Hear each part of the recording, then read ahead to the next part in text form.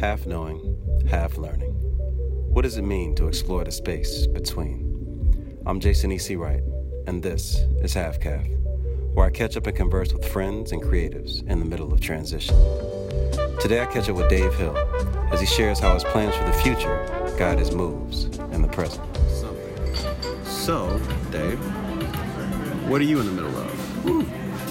I'm in the middle of, realistically today, I'm in the middle of deciding my pros and cons of my staff, Okay. how they operate, my managers, making sure, putting them through my, I say my little test of chess, because I put everybody as a player, a piece in the chessboard, and I play chess with them. Within the positions or the decisions that we're making a big transition with my company, so with the company that I have. So actually really analyzing that, because I can't do the work myself, but my role, I understand my role of actually getting them to think how everybody needs to think so that it flows. Right. If you know what I mean. Yeah, no, absolutely. Yeah. So it's not so much like personality training as much as it is, okay, what's your skill set? What are you good at? And let me put you in a place that serves that skill set the best. Exactly. Without firing people and hiring new people. Yo, that's actually a very real thing, because especially when you get to that point of whether it's first scalability or once you already started something, you have like a staff of people. It's making sure that you don't have to spend the time and money of retraining, because I think a lot of people forget that training costs money. Like you're paying people while they're getting trained, but you're paying the people that are training them and the resources that are required. Like, it's a lot, and that's even at the basis of level. We're not even going into the corporate Not that much money being made during that time period, if any, if any. So that's a big deal. So like to backtrack a bit, the companies that you have and the things that you do all came from some impetus of something. What was your moment of clarity where it's like, you know what? I think that this is the path that I should be on. It's going to allow me to exact my ideas, help as many people, and diversify things in the way that I think that it makes sense. Like, what was that moment of clarity for you, and then what did that become as far as like what your business is now? That trigger, I call it the ripple effect. Okay. My first ripple effect, because we have many of them throughout our life. People don't recognize it, but we do. My first ripple effect was, I believe I was 20 years old. Okay. No, I was 17. And after one of my parties, I met a gentleman named Darrell in Philadelphia. Okay. And on Bala Cynwyd, I still remember the place right there on Bala Cynwyd, across the street from TGI Fridays. That's a very clear visual. That was, let me see, I'm 38. That was over 20 years ago. Okay. And I had a meeting with him because I had a substantial amount of money, and I said, I don't want to waste it. What to do? Then I started seeing him having checks just mailed into him, because he was an advisor he was an advisor to Kobe Cole, Wendy Williams. Okay. A lot of people at Power 99. He was into the radio, like the execs, a lot of business execs, a lot of people. They came to him because he was a resource. He was a resource, and he was resourceful on using everybody to help everybody. Which is different from using everyone to help just yourself. Yes. So when I seen that, I said, wow, how can I be like that? So I started hanging around him more. Mm-hmm. The ripple effect of that was I started paying attention to others like him that I never knew was around me. And then people that I started to look, I used to be on the block, but I'll be on my phone watching a Warren Buffett video. Because I know Warren Buffett has 77 companies, he manages all of them, and et cetera, et cetera. Right. Who would be on the block about to roll some dice, and you watching a video about Warren Buffett and in his early days. Right. So from that it evolved. And that was my first ripple effect to where I am. Okay. So then, after I started my first company of doing promotions, it started with the magazines. Then from the magazines, it just kept growing. It kept growing. And once everybody started asking me, yo, help me market this, help me do this, can I get into that? That started the marketing agency, the advertising agency, but we still had the mag. Okay. Then I seen a void in places. And anywhere there's a void or a need, it becomes successful. Mm-hmm. Period. And I'm a true believer. I learned that from, again, looking and watching the people ahead of me. Yeah. So I seen there was a void. There was no R&B magazine.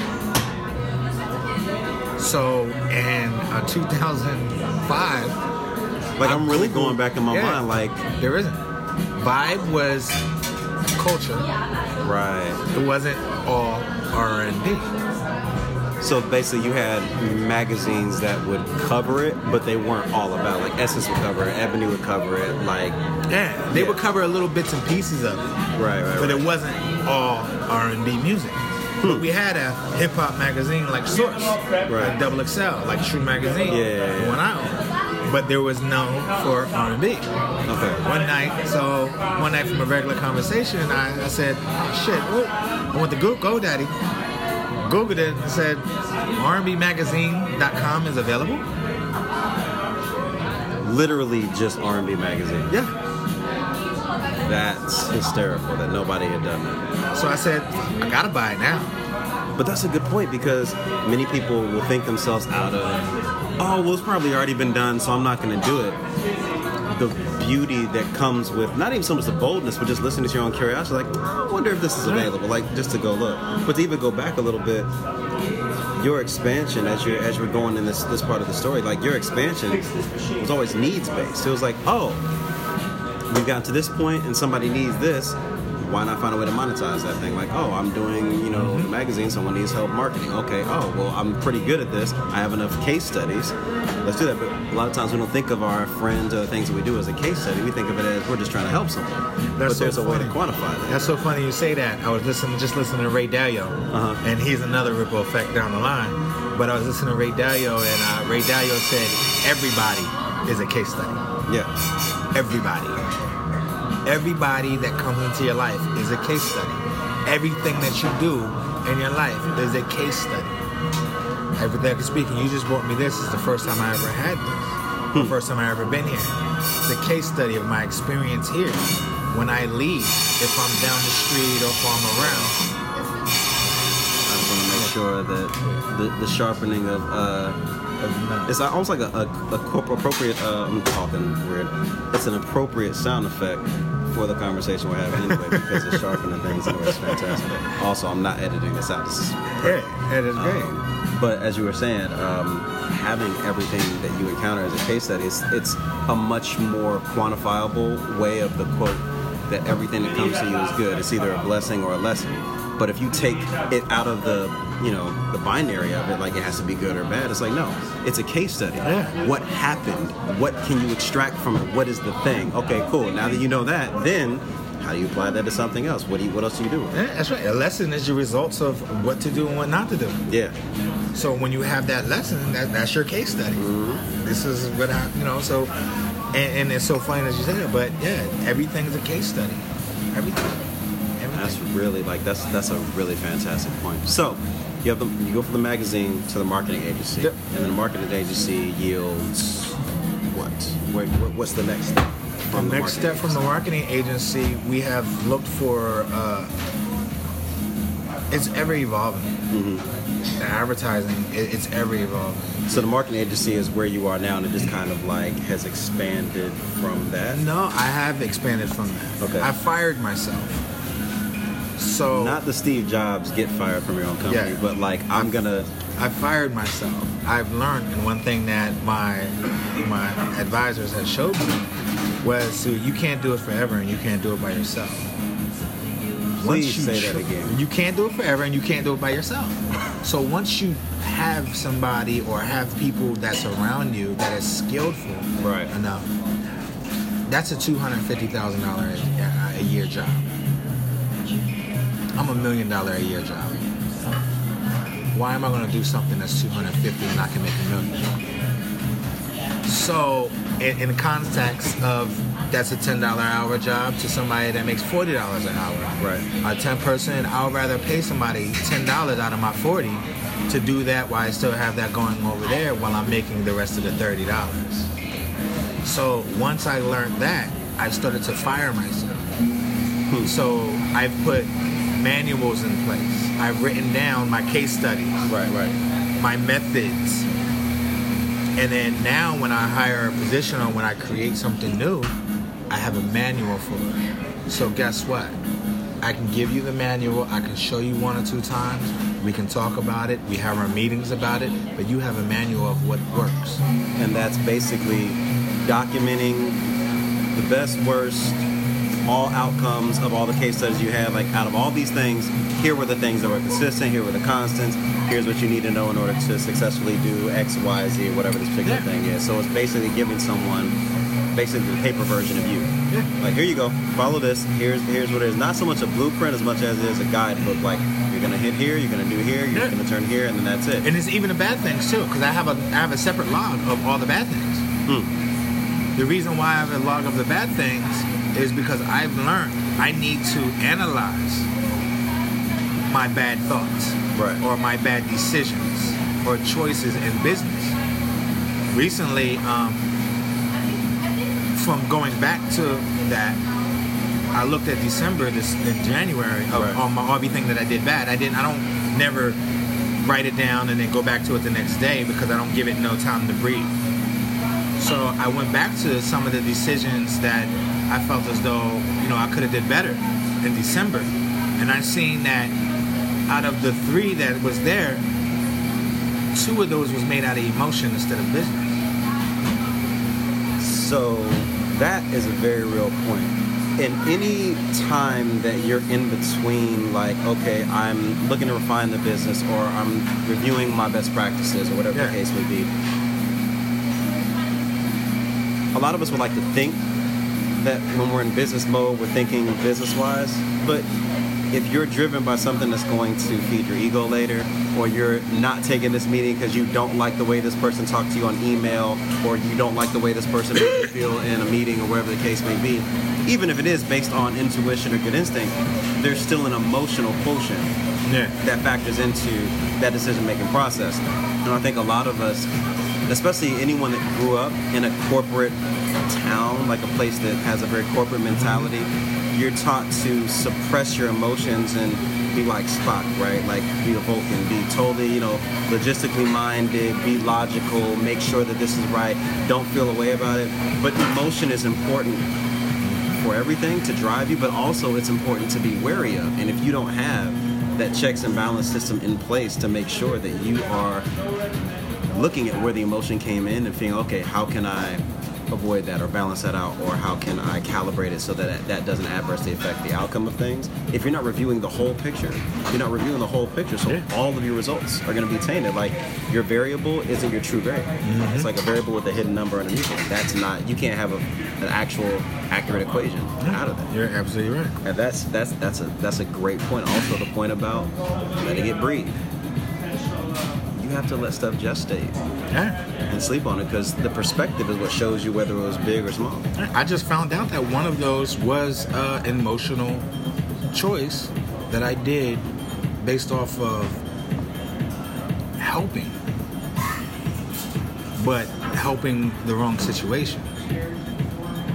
It involved $25,000 and helping a situation with $25,000 instead of putting the $25,000 where it should have went.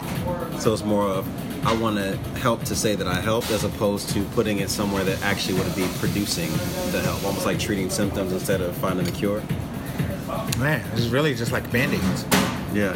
Oh shit, you need to make this happen? All right, come on. All right, we'll make it happen. All right, there. Look. But there's no investment in changing the behaviors that cause that situation to start. Exactly. But I just learned that maybe a couple days ago of that decision. So now what I do is, how do I not do that again? What was the lesson that I learned there? How can I? So I now had to put what process can I put in place before I make certain decisions? Yeah. When somebody comes to me with something fast, I'll automatically say no. Now, is it them coming to you fast or them pressuring you to be like, hey, I got this thing, like, I need to know by tomorrow night or whatever the case If somebody says, and it depends on who it comes from. Okay. If somebody says, yo, I need this done, we got to do this right now, blah, blah, blah, blah. Yo, look, I need it done in an hour. I need $10,000 tomorrow. I need it by Friday. I can't do it. But if you come to me with, yo, this is a plan that I have to do something. Here we go. You know, I would like to move on it real fast, but, you know, you let me know what your thoughts is. Now, I'm in a different position mentally and with my company because I put myself in a position where I don't have to do the work. I don't have to do it. Like, I have a record label that this guy wants me to build for him. That when he wants to be like Rock Nation, or he is going to be, not wants to, he is. He has all the pieces. He has all the pieces. He has all the finances, everything like that. Do I want to do it? Why do I need to do it? Even though it came from somebody else saying, yo, let's work with this guy, let's do this, let's do that. Do I have to?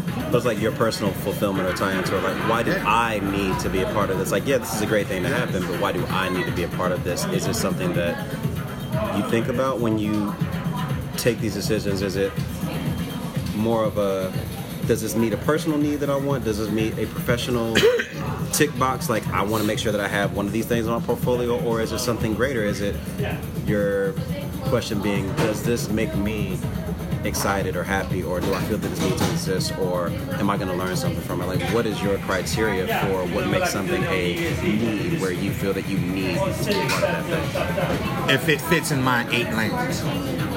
Okay.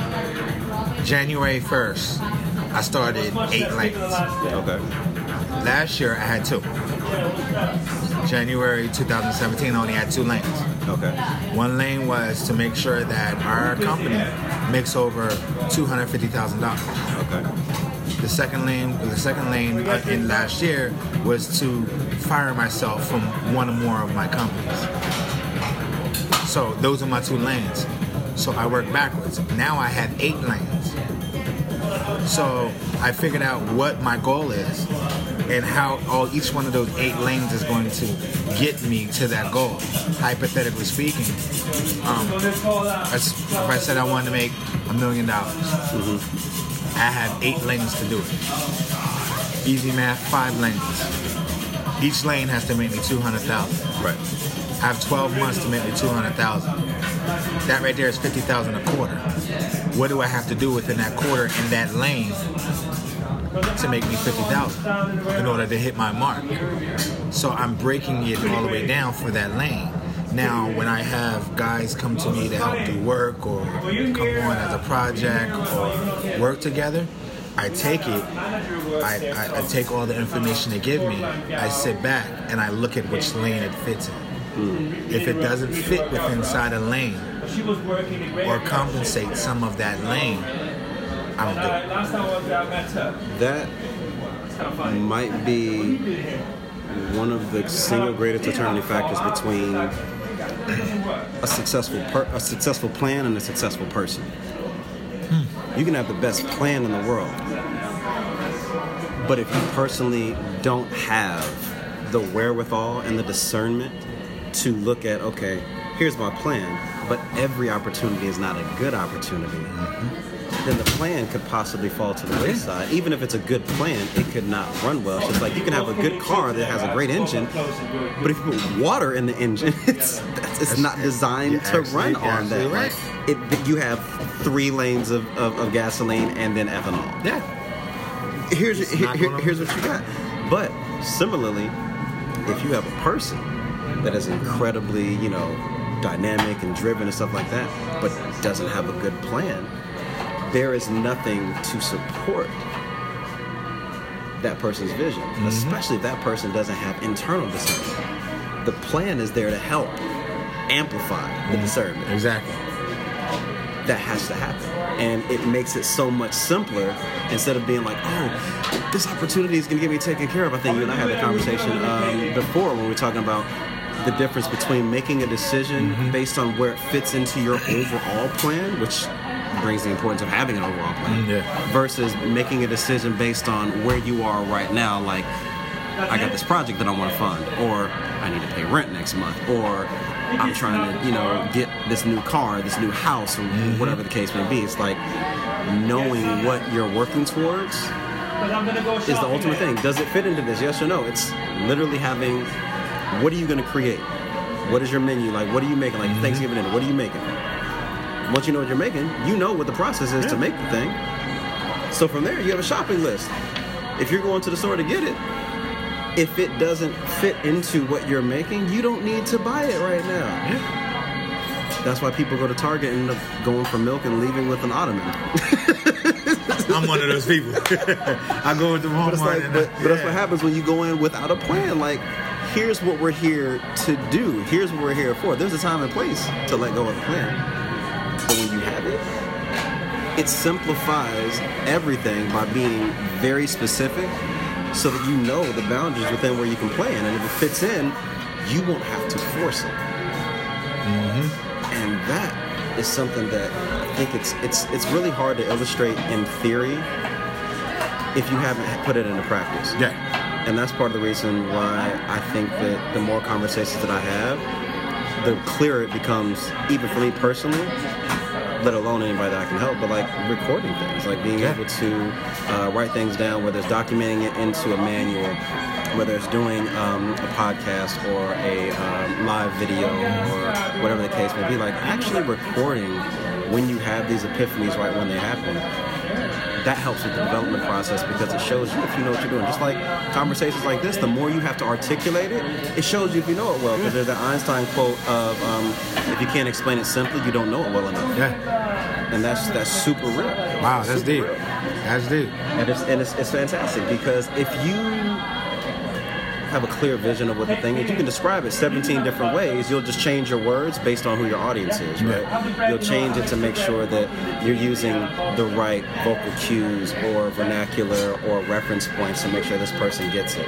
And in this conversation, you've given me so many different references of what you're doing. Like what you're doing on paper, it's probably a 2-sheet. Yeah. Like in general, it's probably a 2-sheet. It's a drawing. 1.5. Like it's a drawing. Yeah, so yeah, like it's a drawing. Yeah. But how you do it? Oh my God, it's a tapestry. But that becomes the job. How to do it becomes the job. That becomes your daily. Yeah. Because you're always going to have somebody or a client or a vendor that may stray you off of your plan. Because that happens. You're human. Yeah. And there's that whole, you want to help.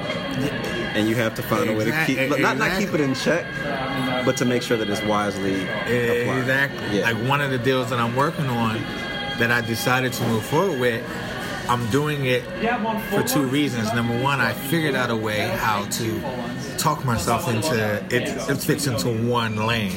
Right. And also, I'm helping a friend out because their actions is I want them to change from working in scarcity. Or when you said, I gotta pay rent tomorrow. The only reason why, like, they can't pay the rent if they don't make this deal without asking somebody to borrow something. Yeah. So now they're just doing things just out of scarcity when it's not what they really do. Yeah. You know what I'm saying? So I'm trying to change that, especially with the people that's around me. You know? But even with my lanes, going back to my lanes, it's so funny. I have it down to the most simplest form to, I know my marketing company, in order to reach my goal with all my lands, my marketing company is required to make sure we have 72 invoices. The bag company that I'm working with, Thrash, to make its lane, we need 386 sales. Like each lane, I know to the point. It's like landmarks. Like as you're driving along, it's like I know I'm on the right track when I see this thing, or you know what, I should be seeing this at this mile marker, and then I know how much further I need to go to my exit. Exactly. Yeah. And so then the job is having meetings and having sit downs with who's running each lane, and getting them to be like-minded. How can we get 72 invoices in by June? Yeah. Not saying to them that that's your whole goal, but how can we make this shorter instead of it being a whole year? What do we have to do? Okay, we need to talk to 720 people. Do we need to talk to 144 people? Like, what do we need to do? So those are the conversations. Yeah. Setting us up to be able to accomplish those goals easily. Because it sounds stupid, 72 contracts, 72 invoices, that's 72 artists. That's 72 companies, record labels. That's 72 clothing brands that want to advertise or market. You know, it sounds really, really small. Mm-hmm. So when you look at the big picture of, damn, this is my goal to make $1 million. But when you break it down to, I have 5 lanes, each lane got to make $200,000. And then that's $50,000 a quarter. Mm-hmm. All right, every contract is $2,000. I need 25 contracts within this quarter to make my amount. But that's just you quantifying it all and making, okay, cool. Here's how you make it real. It's like, we want to get to the top of the mountain.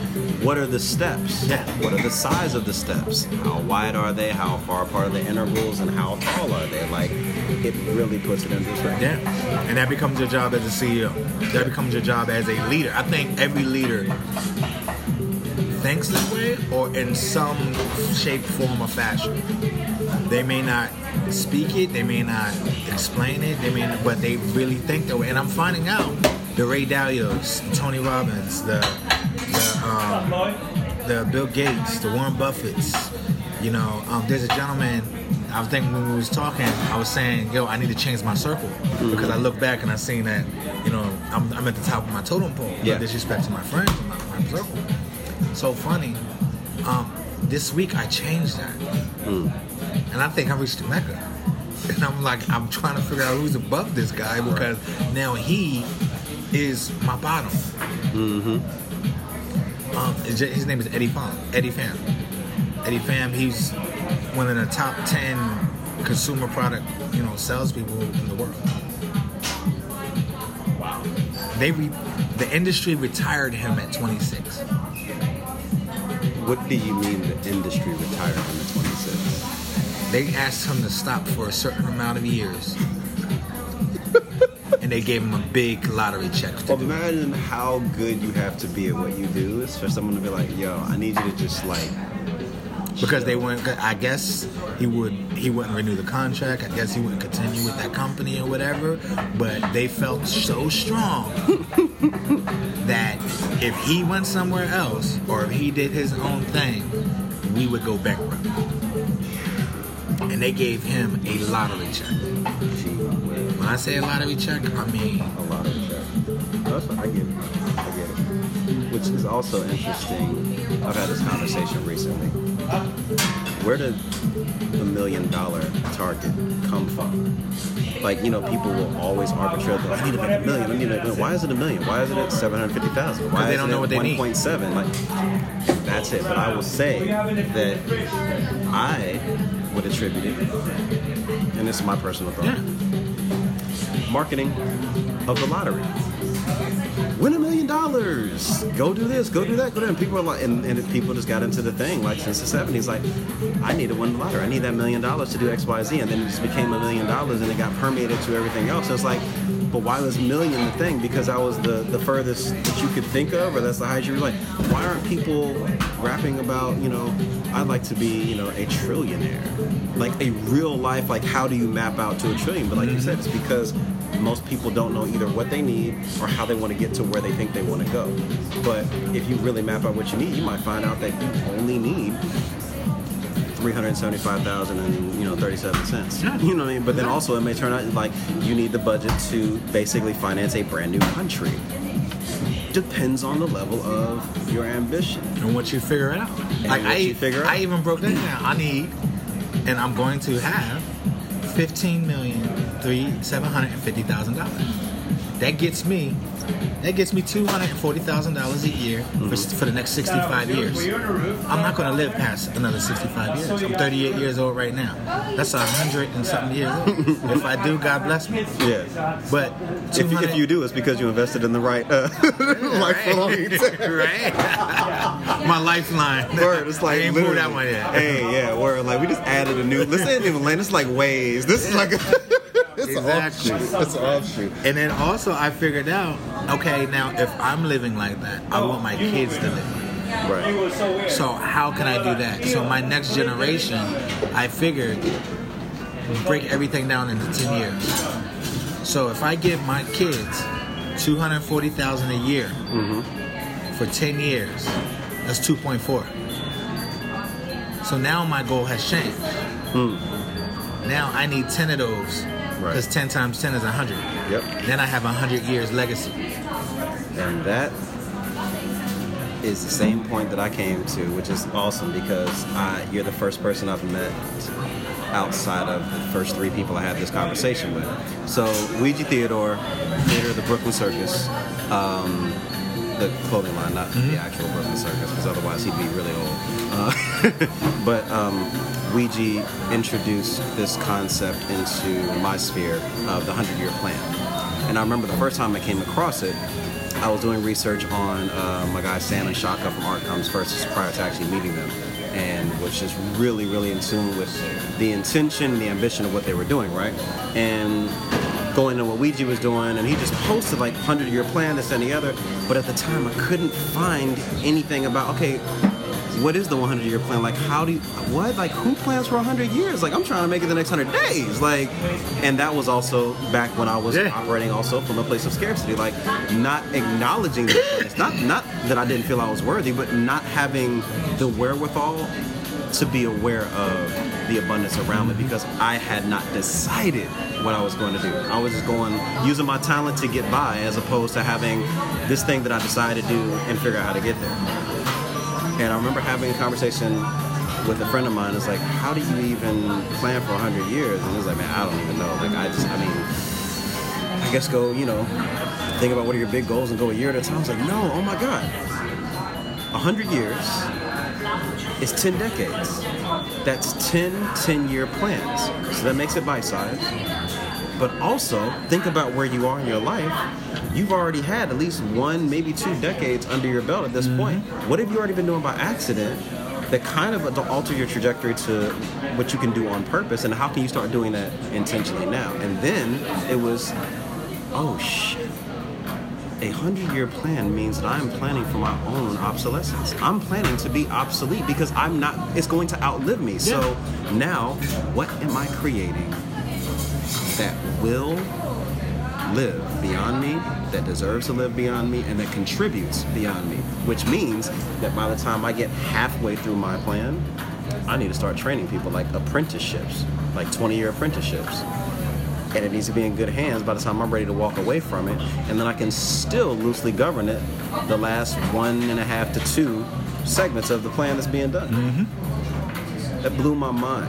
And it was a wonderful epiphany for me because it was a result of my own just swimming in my own thoughts and thinking, which is always much more rewarding for me than just taking what someone else has learned at face value. Like, that stuff's cool and that's how research works, great. But to be able to actually come up with your own conclusions from your own hypothesis, that's a really fulfilling feeling. Yeah, it is. It really is. So like to hear the way that you've applied it without even that being the impetus for that concept, it's like, okay, cool.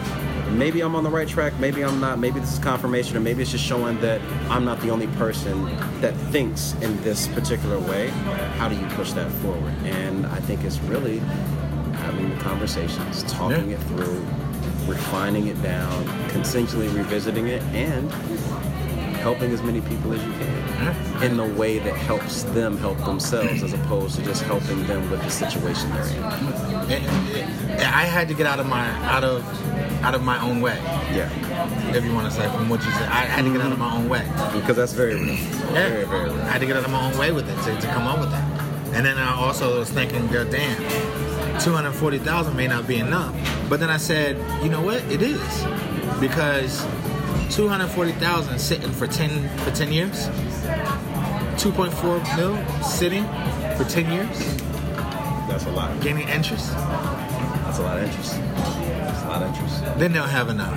And then now the next 2.4 sitting for 20. And then you're also teaching them the habit. So it's not just generational wealth, it's generational intellect. Yes.